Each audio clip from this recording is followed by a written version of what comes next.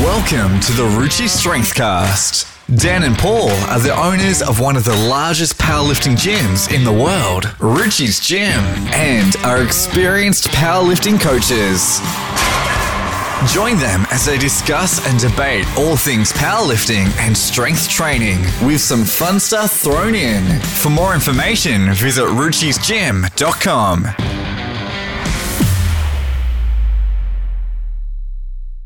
Good morning, everyone. Welcome to the Ruchi Strengthcast today. It's Sunday morning, 8:47 a.m. We have very special guest Adam Beard with us today. Good morning, Adam. It's actually nighttime for you.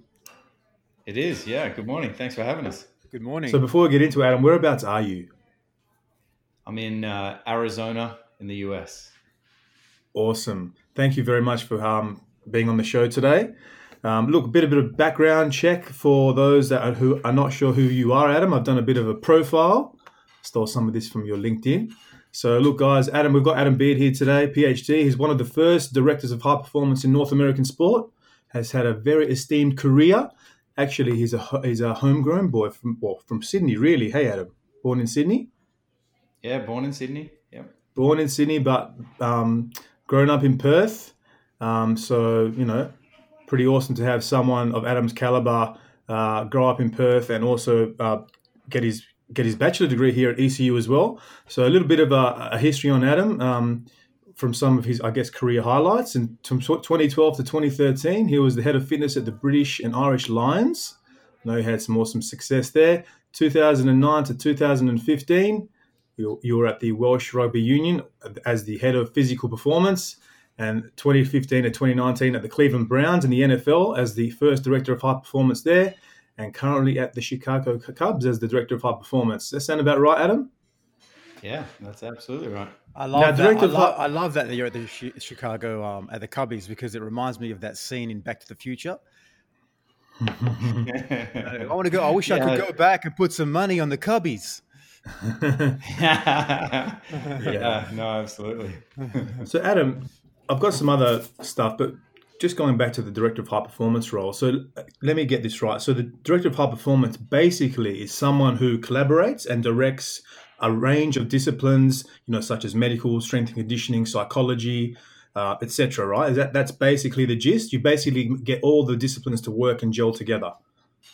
Yeah, like in terms of my role, I oversee everything physical and mental behind the sport. So I don't oversee the coaches and that, but all the other support staff. And it's my job to try and get all of the subject experts and then try and get them on the same page to achieve the best performance outcome. That sounds very awesome. I guess my question to you is, was this your idea, this director of high performance role? That I invented it? No, but I mean, it was the first role in the North American sport, am I right? The director of high performance. So where did it come from?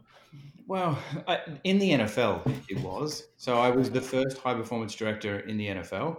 I was the first one at the Cubs, but not in the MLB. So other teams have kind of a hybrid of it as such. So no, I think looking back at it, it kind of comes from the former GDR or USSR like systems.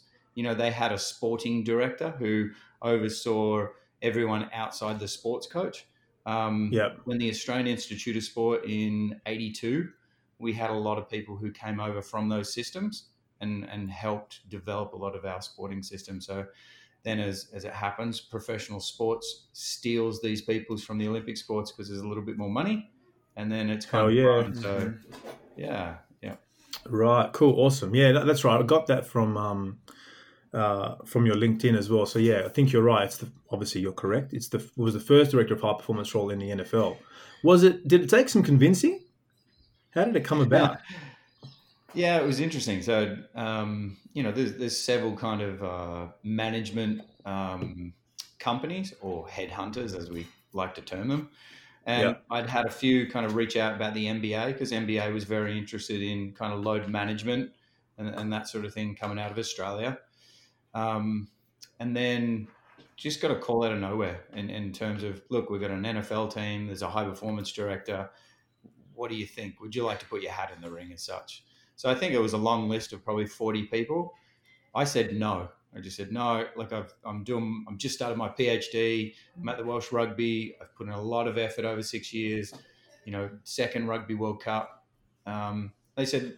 They rang me back probably a week later and said, look, would you just talk to the franchise and just give them an overview of what high performance is? And I thought, yeah, I will. Because if you're going to go for a foreigner, and if the foreigner stuffs it up as such, or, someone lies or is a charlatan to get into that position, I want to make sure that I am. Because in the end of the day, there's a lot of good people from Australia and Europe and stuff who probably want to go and work in the US.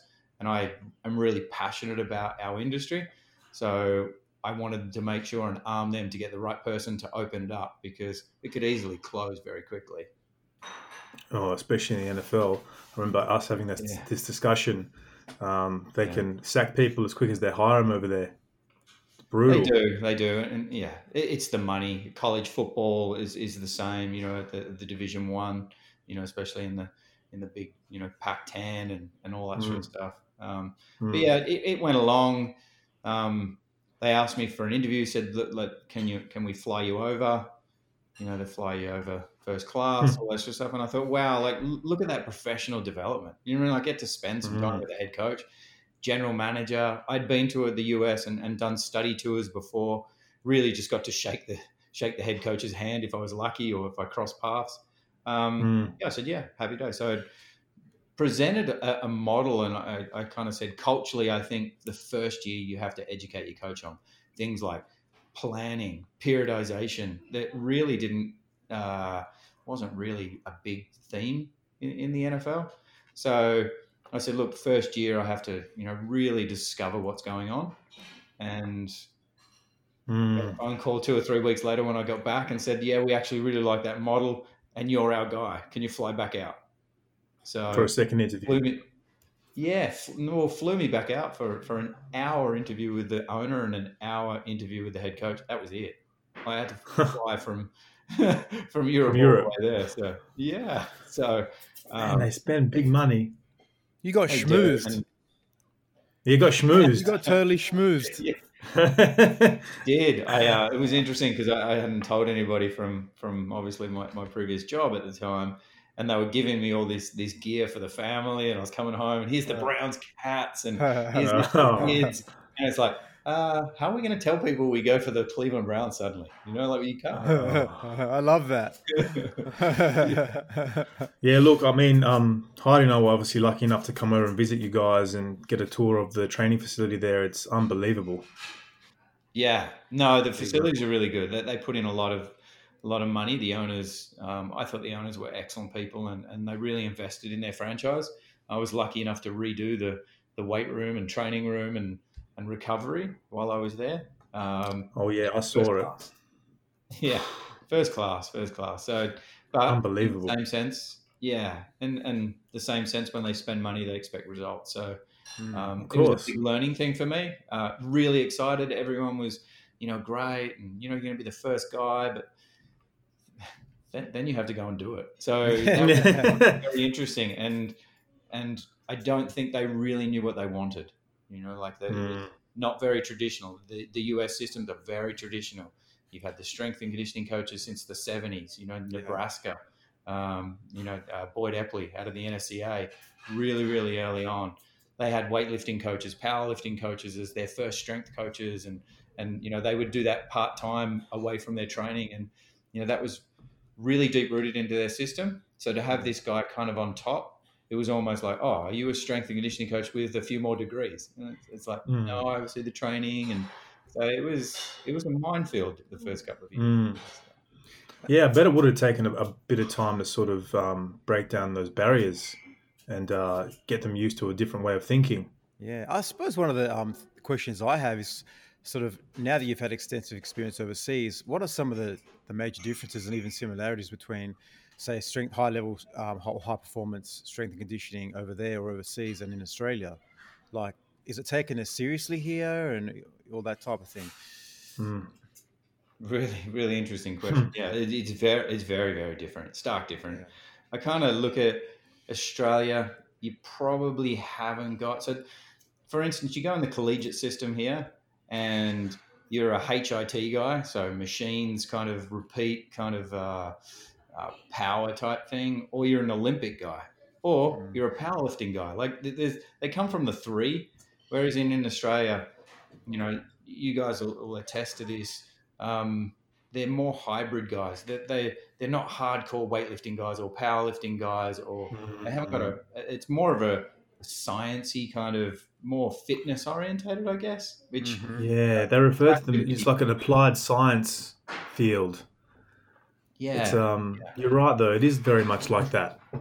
Yeah. So very early on, I was attracted to weightlifting, to heavy lifting, and that sort of thing. I did my honors degree in biomechanics, having a look at shear and compressive forces at L5S1 with weightlifting, and we did deadlifting. I started reading a lot of research in powerlifting and that sort of thing, and how it had affected back. That really interests me. So the US interests me because they're probably more extreme on that side. Yeah. It was a very much definite profession too, so. Wow. Well, there's also, I guess, it's so much bigger over there. There's more money in the sports. There's more opportunity. I mean, professional sports is huge compared to here. I mean, let's be real. Here in Australia, we maybe have 10 real professional teams like in AFL. You know what I mean? Like every other sport in Australia doesn't really hit the mark. Even locally, your Western Forces and your Perth Glories and stuff. They're not really that big, really. Yeah. Well, I did a talk for a group earlier today, and our franchise is worth $3.1 billion. Our roster is worth $219 million. So you have players on $27.5 million, $21 million, and I'm not talking multiple seasons. That's per season. So, the magnitude is a lot bigger. And then I guess you have a look at the collegiate systems where they don't pay the players. Alabama earns over $500 million a year for their football program.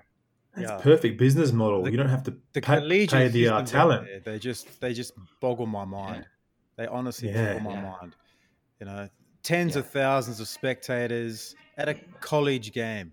It's crazy. Yeah, hundreds of thousands of people. A lot of the colleges have 100,000 stadiums and pack them every single game. They're money making machines, but the sport and I guess the system is just so much bigger. Like college football is bigger than all of our sports in Australia combined. Cool. And then some, by quite an order of magnitude, I would assume.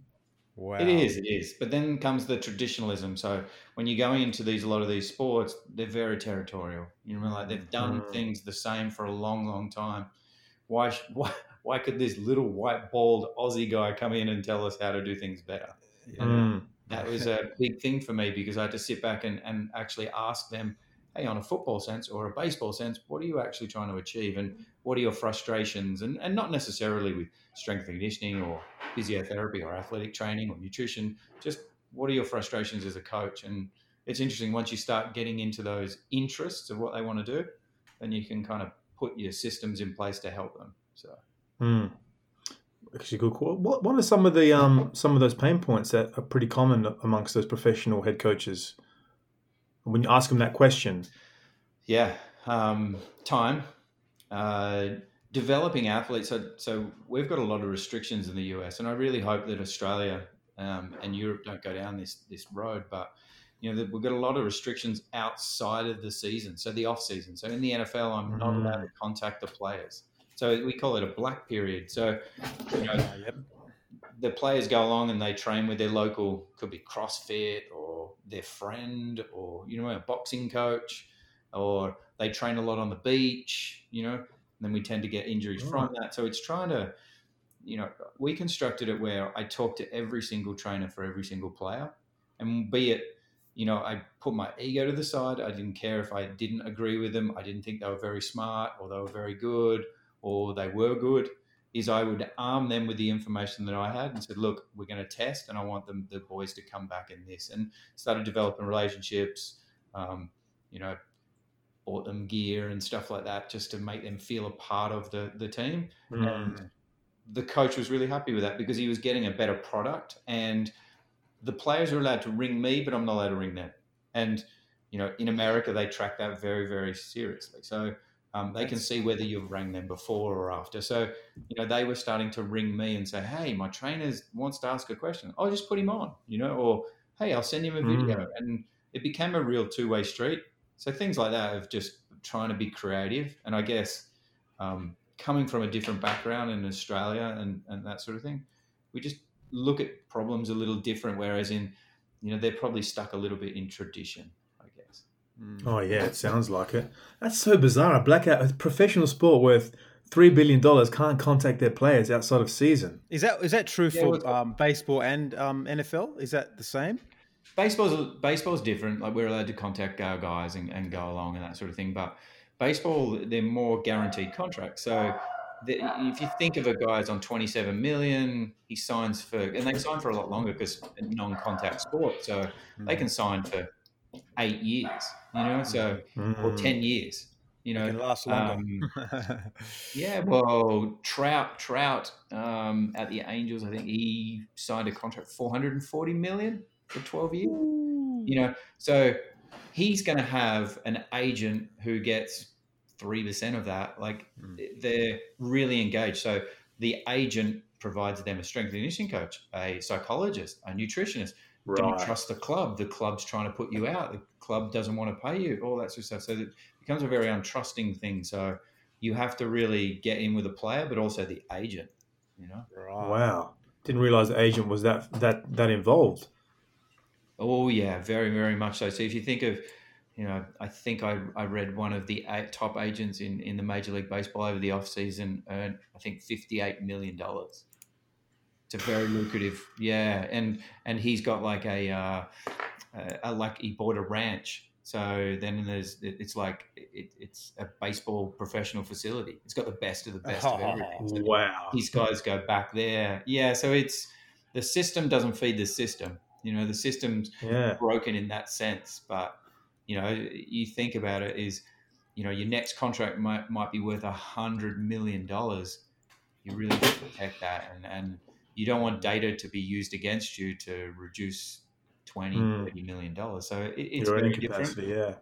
Yeah. And where the NFL is not for long. You have the average is 3.5 years. Well, realistically, that's skewed because some of your veterans play 8 and 10 years. So if you really look at it, a guy will be lucky to last a season.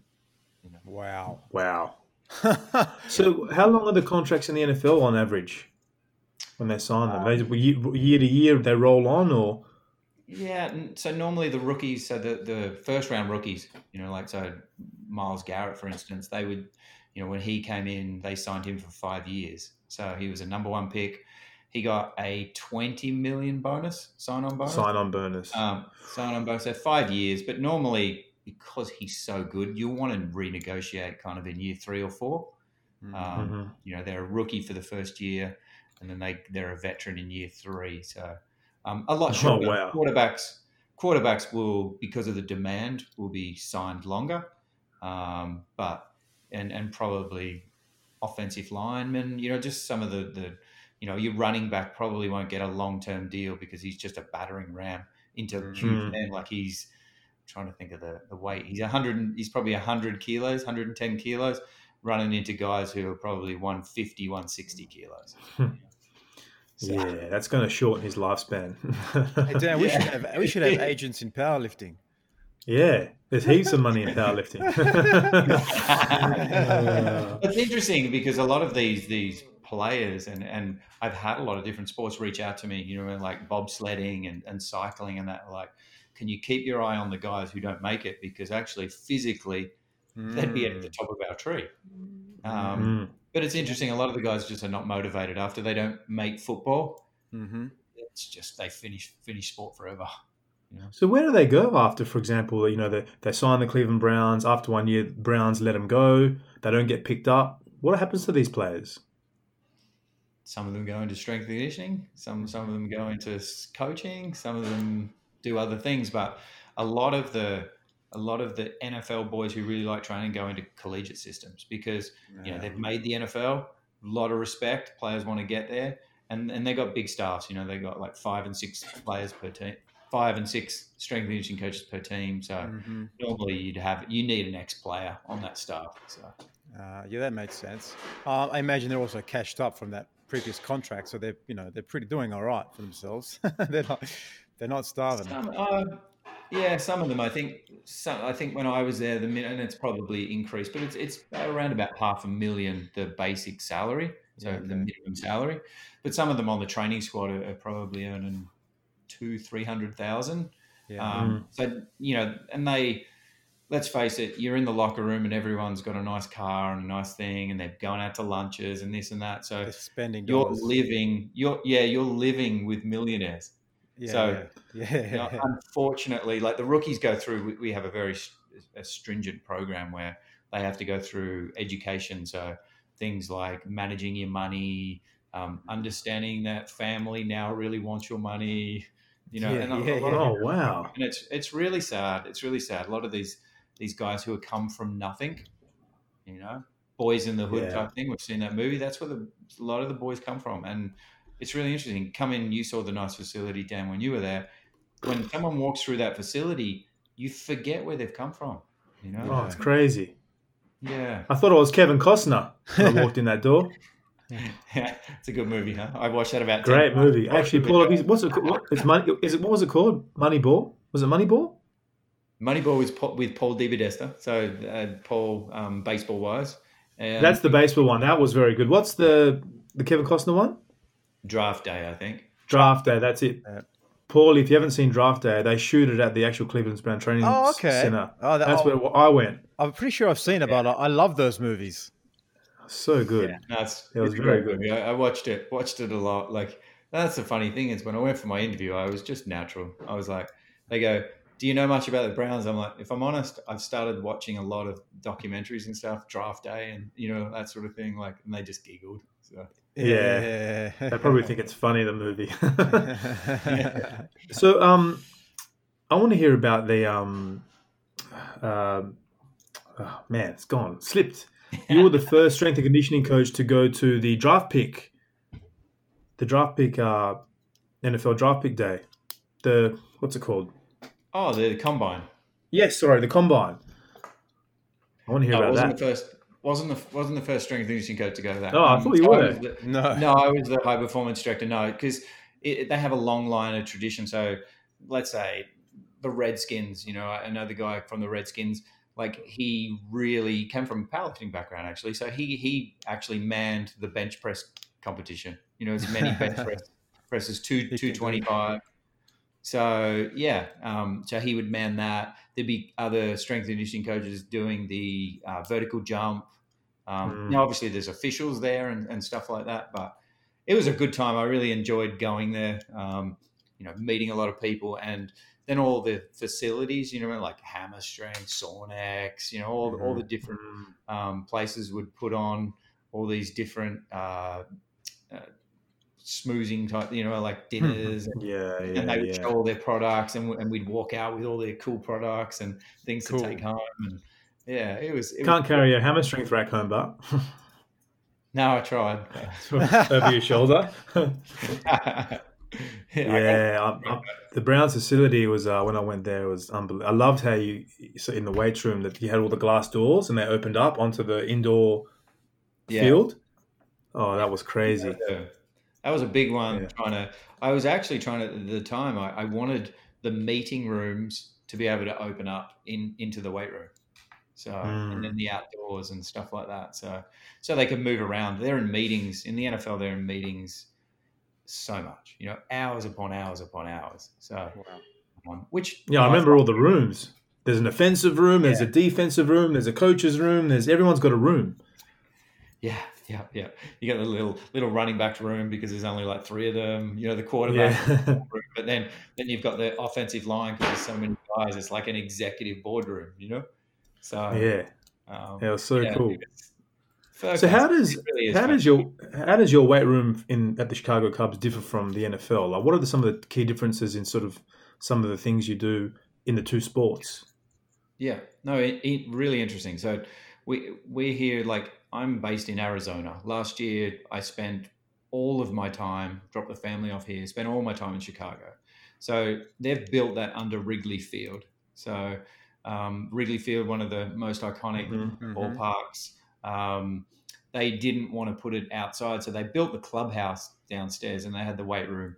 Now, it was probably one of the first things that I thought, well, that was subpar. So we've changed that. So we just finished that, actually. Sonics put that. I redid the flooring. We've put in probably the difference thing. We've got racks and things like that. I think they're kind of standard for a lot of different sports. But, we've had like things like throws walls. We put like a pitcher mound in there. Measure velocities for things like medicine ball throwing. So more towards probably some of the traditional Olympic sports such as javelin. The throwing sports, yeah. Yeah, the Finns have done a really good job, and I was lucky enough to tour around Finland and have a look at a lot of their venues. So kind of copied some of those and talked to the coaches to see what they want. Here in Arizona, we have all of our minor league, plus we have our spring training. So we have over 250 athletes at one time. So it looks more like a football gym at the moment. Like there's 8 racks and stuff like that, which at the moment I'm quite a big, I want to change it. I want to change it more towards the sport. I don't like a gym. I don't like walking in the gym and going, okay, if you took the Chicago Cubs logo off, what sport would this be? I want it to be more the sport. So, I want to make sure that it looks or caters for baseball. I think it has that theme and the mindset, because at the end of the day, that's what we're trying to help. Yeah, that's right. Yeah, crazy. So you actually did your sports science degree here in Perth at ECU, Adam. And when you did your sports science degree, you were one of the first people to actually get into the degree. At the time, it was only just released about the time you went into it, right? The masters, so the Bachelor of Sports Science was 4 or 5 years prior to me, I think. But there wasn't a lot of graduates who had come out, so it was quite new. 4 or 5 years is quite new. Yeah, it was. And then when I did the masters, I did it in biomechanics. When I went to the Australian Institute of Sport, they had this graduate diploma in elite sports coaching. And when I went back to start my masters, I said to the guys at Edith Cowan, I said, look, you've got to have some sort of like graduate diploma or masters in strength and conditioning. Like there's a real like benefit to it, Yeah. So they looked at it and they constructed they got Rob Newton from there. And he was like he's now the dean, I think, but he was the senior lecturer and stuff like that. And they got a lot of people in strength and conditioning. So it was really good. I had a really good basis in terms of, and support, a lot of really good people. But yeah, one of the first more interested in strength and conditioning anyway. More people were doing it kind of personal training and that sort of thing at the time. Well, actually, that's a question I had for you. When you went into started studying, what was the ambition? Like, what did you want to achieve? Like, I know Paul and I started our degrees, and a lot of the kids that start those degrees, they don't actually know what they want to do. Did you have more of a clear vision, or? I knew I wanted to work in professional sport. I actually thought that I wanted to be a physiotherapist.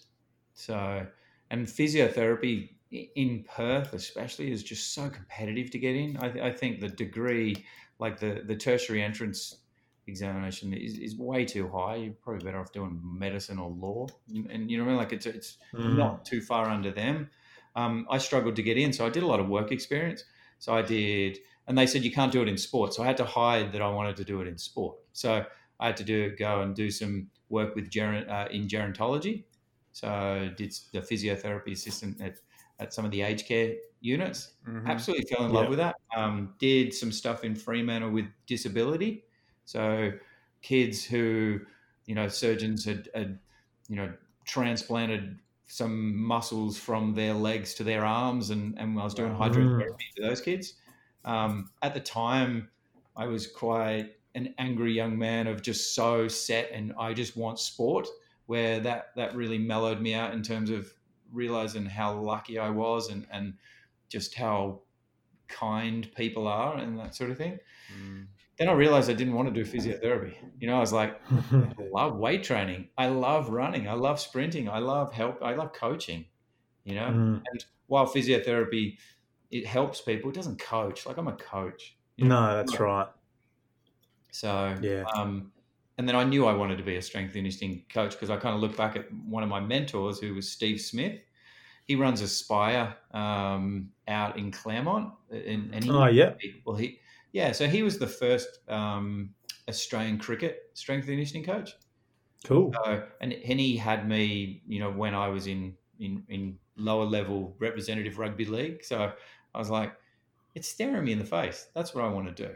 And so I really just put everything into trying to become a good strength and conditioning coach. Not a lot of mentors at the time. I just kept reaching out to different people, and I was very interested. Yeah. I mean, it's now the degree. There's so many graduates every year, 200 to 300 graduates from what I understand, and I mean, there's in Australia especially, it's very difficult for them to find career paths that they actually are interested in. I mean, the professional sport career path is obviously high on everyone's list, but very, very difficult to crack. In Australia, I mean, we're very limited in terms of how many professional teams we have. And as you know, sometimes it's a little boys club. It's who you know as to how you get into certain places. Yeah, no, absolutely. And over here, it's similar-ish in terms of, I remember we played Jacksonville Jaguars and I know the head strength and conditioning coach really well. And he came over and he said, look, in 2 years, my son will need an internship and he wants to do it with you. It's like, no, have I got a choice? Yeah. You remember, I was thinking, but that's the industry. And I look with this pandemic, the COVID-19 is when I was at Fremantle, there was 2 strength and conditioning coaches. Now you look at these staffs, they're like 14 and 15 of all these different specialists. You have a running coach, you have a yoga coach, you have a Pilates coach, you have a sprints coach, you have all these different, it's going to go back to really, really small staffs. And those people are going to have to be very wide, Yeah. I need powerlifting coaches. Yeah. Well, I think, we used to have them when I was at Fremantle. I think it was my second year. We started getting a weights coach in to help. I can't remember the background at the time, but I mean, like weightlifting or powerlifting or whatever. You need, if you can get people in to help you and stay safe. Like guys do a lot of bench press and they should know how to bench press properly. Like there's so many. I've seen some of those NRL combines. They don't know how to bench press properly. And that's what I did very early on with all of my work. I wasn't afraid to get in someone who was an expert, at least to talk to the group, and tell us what we need to know in all sorts of areas, Yeah. I actually admire that, because I know that, I've had the experience here trying to talk to a few different people that they're so protective of their roles. They don't want anyone coming in and trying to smoothie their way in. They're not very open to getting experts in certain fields to come in and give them a hand.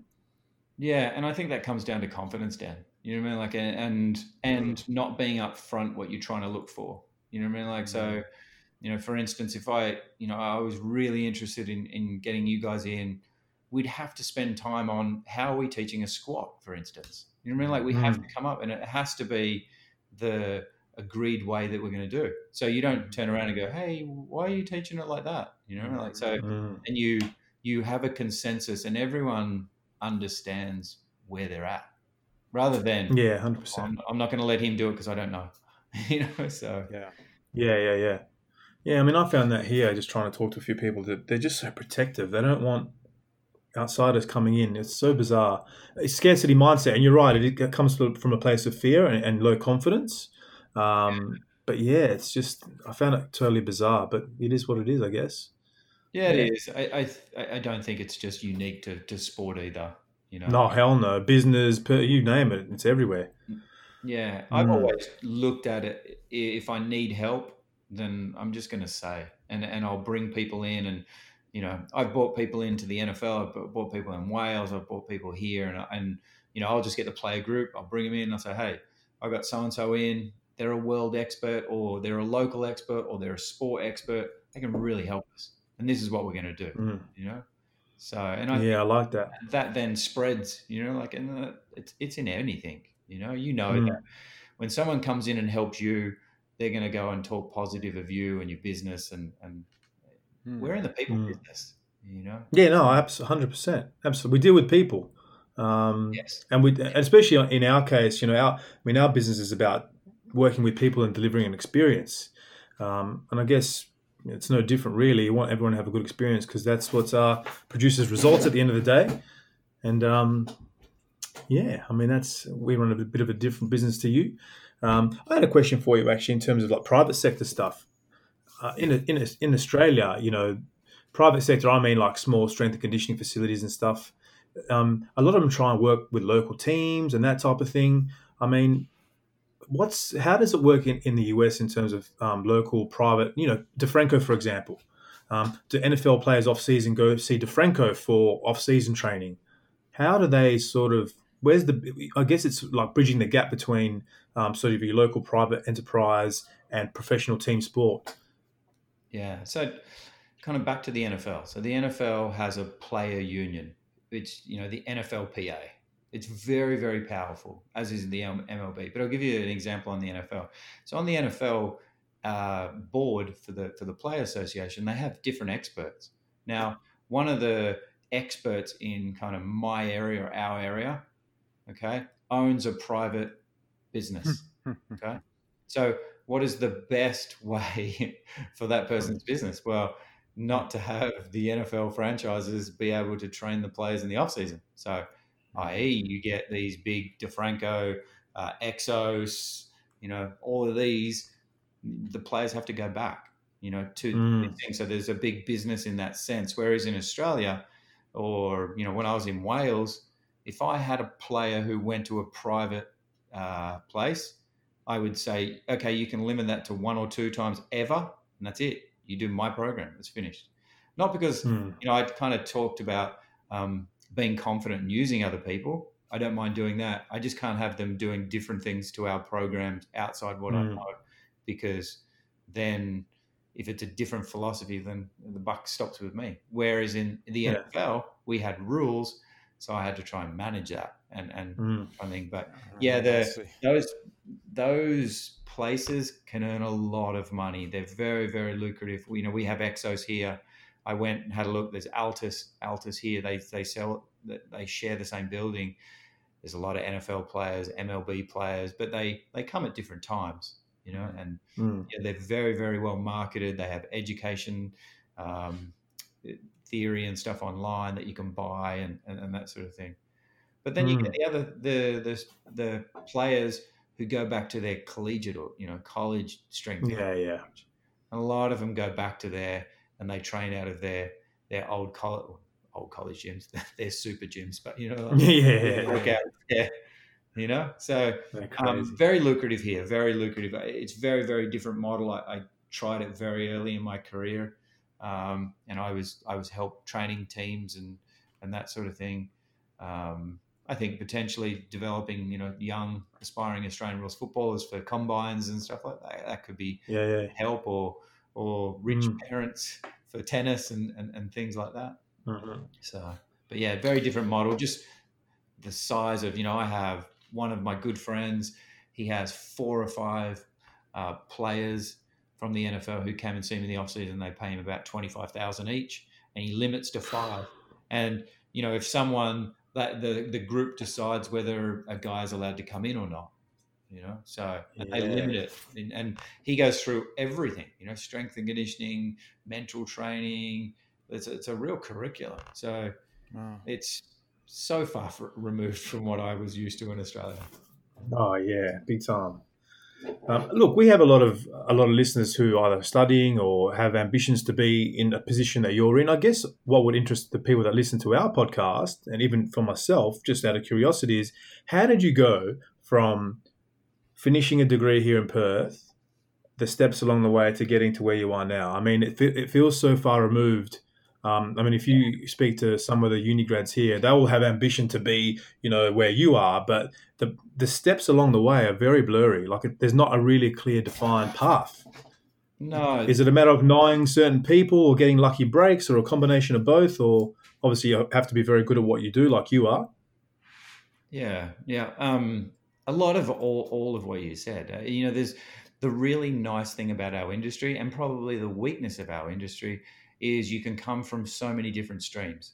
You guys come from a very, very strong powerlifting background, but a weightlifting guy can do this, the same like path, or a guy can come from a very high science or a fitness background. So there's a lot of different backgrounds that you can collect. I guess for me, I tried to collect skills and people at first. So when I was at Fremantle, I had Rick Charlesworth. He was our high performance director, field hockey coach, high level, doctor, politician, overachiever. And he asked me what I wanted to do. And he said, Adam, what do you want to do? And I said, what do you mean, Rick? And I was actually at the time thinking, fuck, he knows my name. So he said, what do you want to do? I said, I want to be head of fitness, because there was no high performance guy at the time. And he said, oh, well, you can't regurgitate the learnings within this sport. This sport's just on Australia. So you need to travel. So he, obviously he played field hockey. So Pakistan, India, the United Kingdom, the US, the Netherlands. So I said, okay, so what should I do, Rick? And he said, you should go overseas and learn from other people, go into Olympic sports, go and have a look. So went home to my girlfriend, Diane at the time, and now is my wife, and said, hey, we're going to travel. Like I'm going to try and get into the Australian Institute of Sport. I want to learn different things, and, wanted to come back to Fremantle, and it's been 20 years. So yeah, I know. Yeah, been really lucky. Just, the English Institute got up and running really early. I applied for UK Athletics. I got the job. Then they changed to the English Institute. So I was thrust in to be a head strength and conditioning coach early on. Sweet. Wasn't ready for it.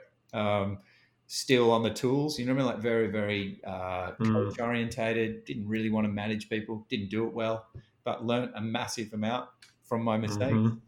And then I'd set goals. I really had, but more I didn't mind having the step back. So Fremantle, and then I stepped back to the scholarship coach at the Australian Institute. Then I went to English Institute as the head strength and conditioning coach, and then I went to Aspire Academy. So, from professional sport to kind of academy of sport. So, a lot of people would have thought step down, but actually when I went out to Qatar, I got to work with a lot of Europeans and stuff like that I'd only read about in books. We had the sprint coach from the former, Germany, Dominican Republic, just unbelievable, and was able to ask him questions about, their sports systems and, drugs and how they did different things. It's really, really interesting. So, took that step back, went to Welsh rugby and, kind of stopped asking for jobs, people kind of came to me. Headhunted. Yeah, and I'm really lucky in that sense. It's happened. I'm I don't put myself out there. I don't do it. This is my first podcast, by the way. I don't tend to do a lot of things. I downplay a lot of my stuff, but I am lucky. I'm starting to, get a little bit of a reputation where I get a lot of headhunters talking to me about positions and who do I recommend, because I now have a tree. People have worked under me, so try and get good people out there. So I don't know where it's going to lead. I kind of stopped setting goals in 13. My wife soon, Man, you've got a very understanding wife. Yes, and I guess that's another thing. If to your audience of making sure that you have a supportive partner, be that if you're a woman, a man, or whatever. You need a good person behind you and will support you and be able to go through the hard times for the good times, because a lot of the times I get the accolades. She doesn't get a lot of the accolades, but she's very special to me and our family. So. Speaking of accolades, I've got a list of yours. Yeah. Strength and conditioning head coach of the year in 2013, and strength and conditioning coach of the year in 2009 as well from NSCA. So, very cool. You've also had quite a few publications. A lot of them are around the topic of hypoxia. Yeah. So altitude. So we put in an altitude chamber. in the Welsh Rugby. So we want to have a look at repeat sprints. They were doing some stuff in Lausanne at the time. I'd worked with Professor Gregoire Millet, who is an absolute expert in the physiology and altitude area. He's French, was pestering me to do a PhD.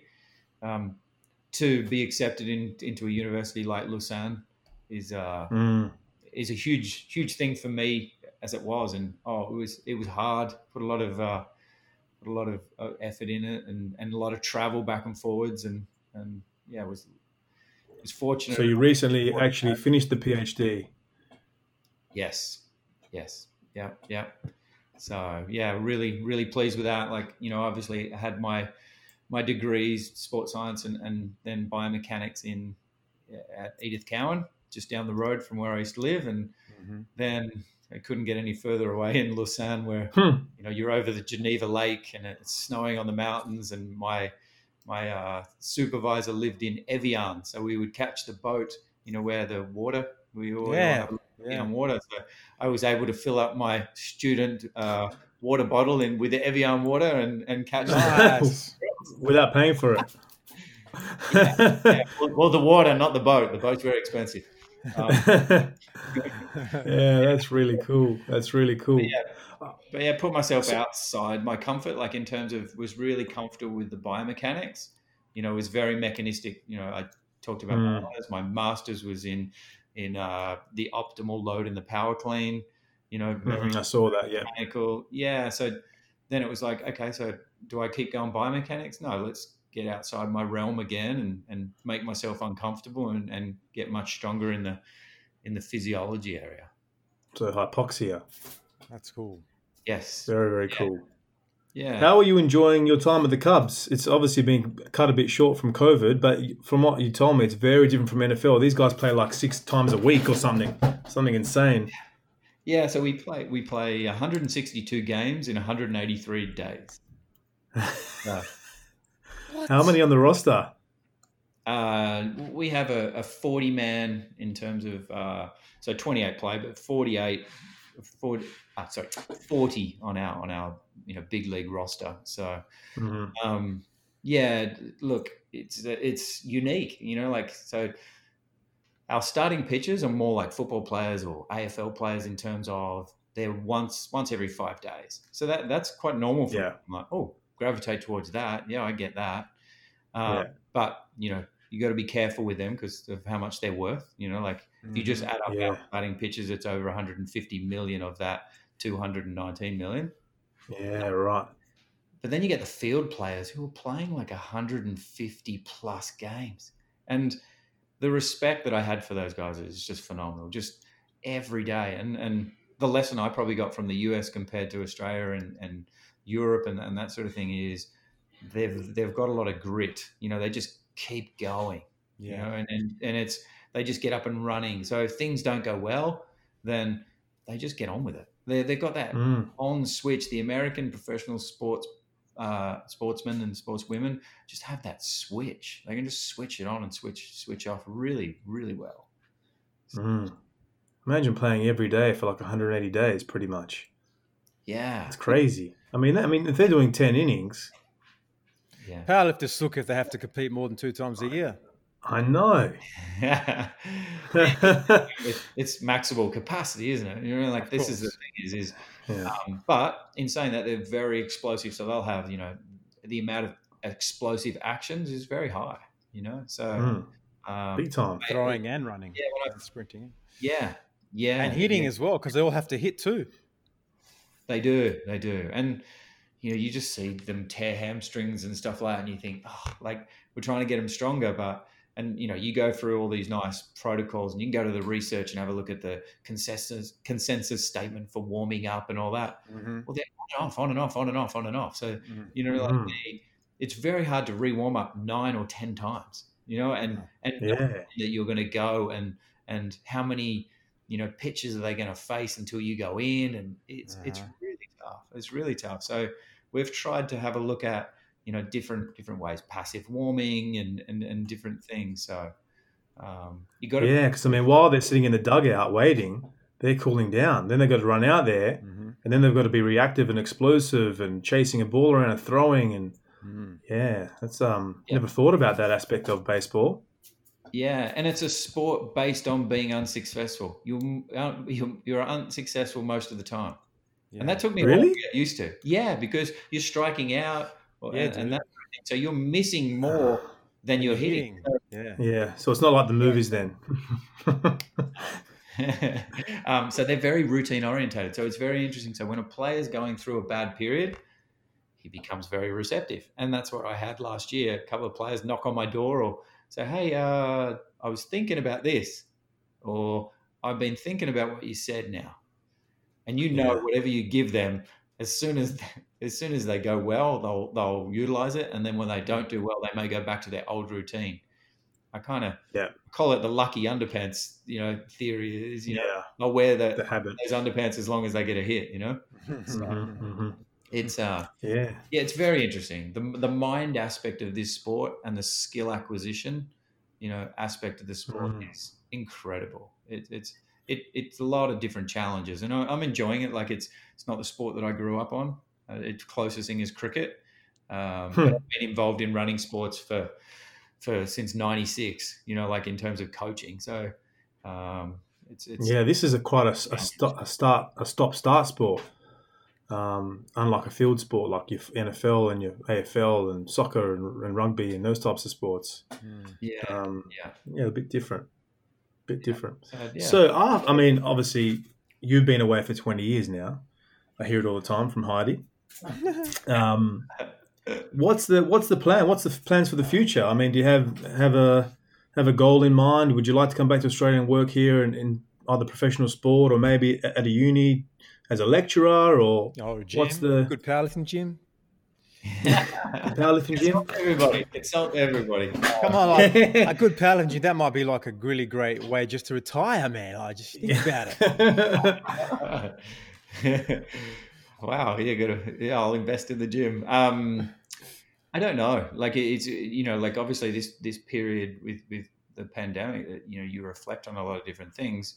How Deanne and I were never aiming to stay away for so long. And if an opportunity comes and it's much bigger than what you can get at home, then you're probably going to stay. But, the pull of family and that sort of thing, we've missed out on a lot of relatives having kids and stuff like that. You've got the young one, like as in we missed that. So, it would be nice to come home. I just don't know whether it could be consulting back and forwards to the US, working in sport, there's only 2 AFL franchises in Perth, and I know the people in there. So out of respect, I wouldn't say that I'm aiming for their jobs.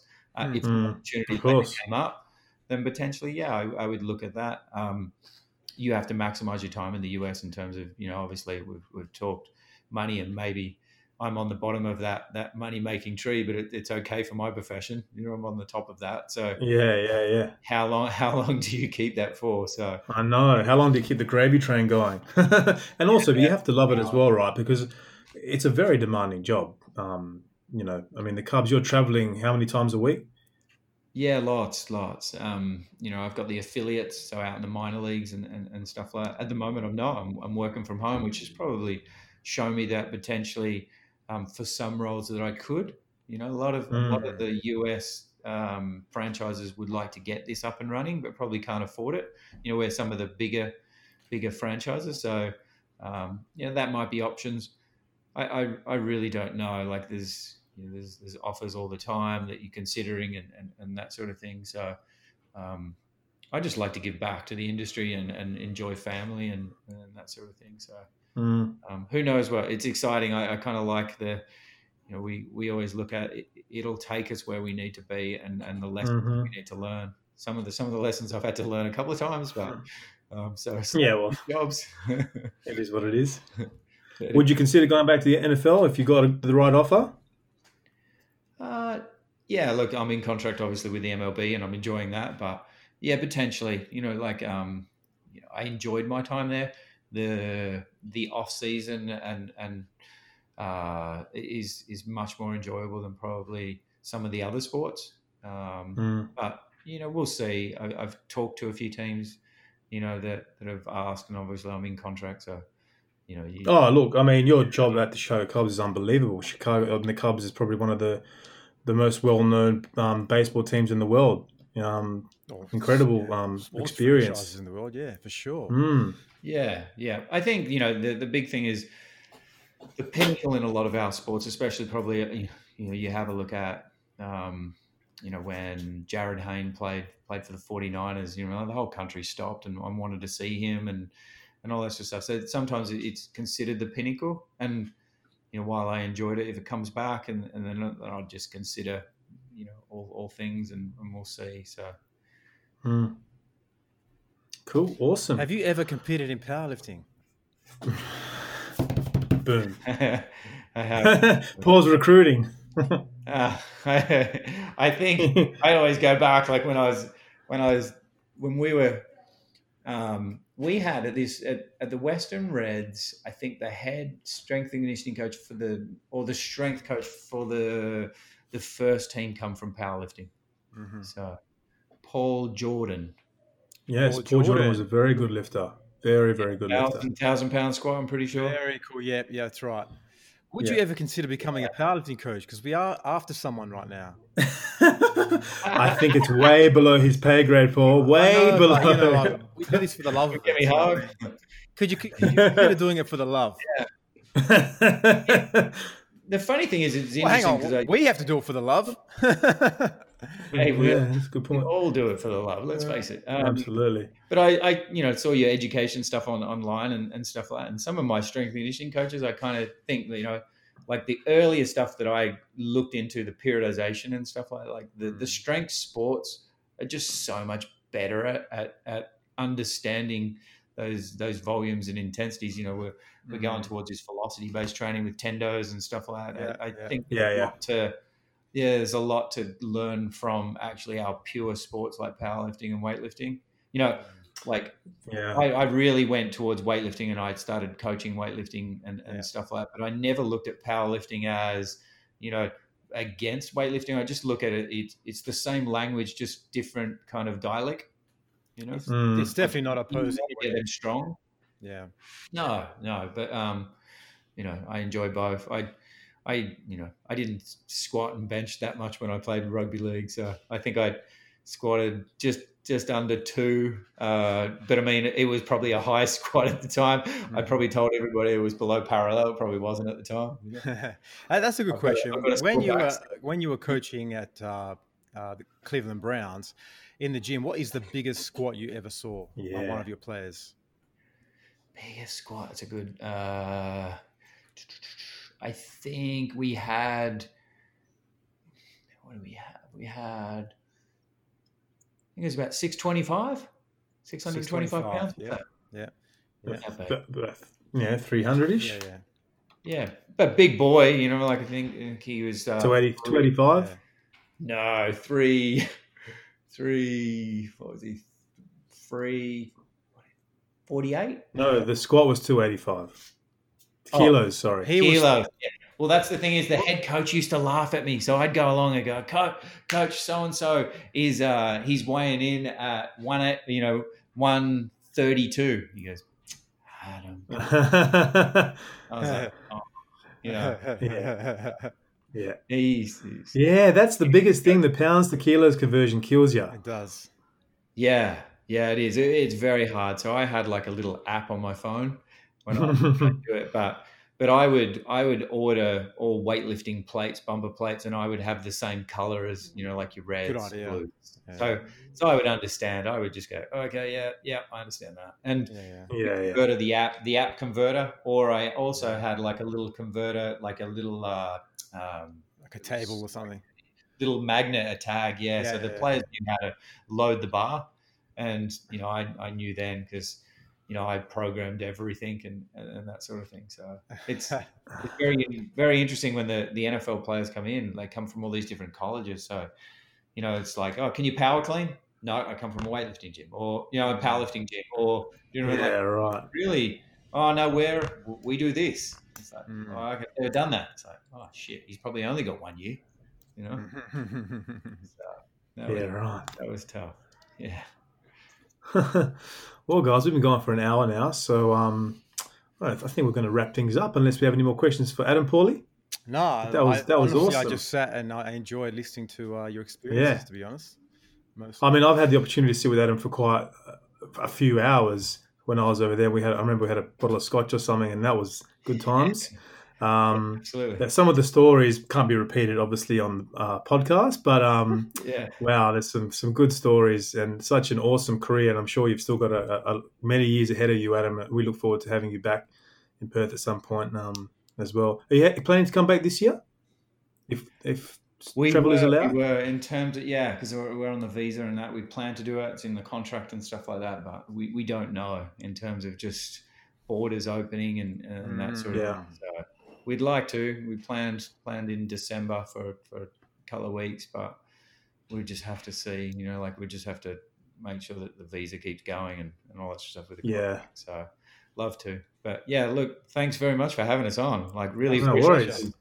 It was funny. A lot of fun. Texts back and forwards and allow me to find again, that's kind of, I've done webinars and stuff and things, but I haven't done a podcast. So that's cool because we have a lot of different types of listeners. Obviously, many of them into the sport of powerlifting, but we also would have many people that would be interested in sort of your journey, especially, how do you go from local Perth ECU graduate to where you are? And I think that journey is interesting, and there's a lot of lessons to be had, and hopefully the listeners get something out of that. But thank you very much. Really appreciate you spending the time. Thank you. No, more than welcome. Well, have a good Sunday. I'll my Saturday night and stay safe. Take it easy. Thanks, and we really appreciate it. Appreciate it. See you guys. See you later. Bye.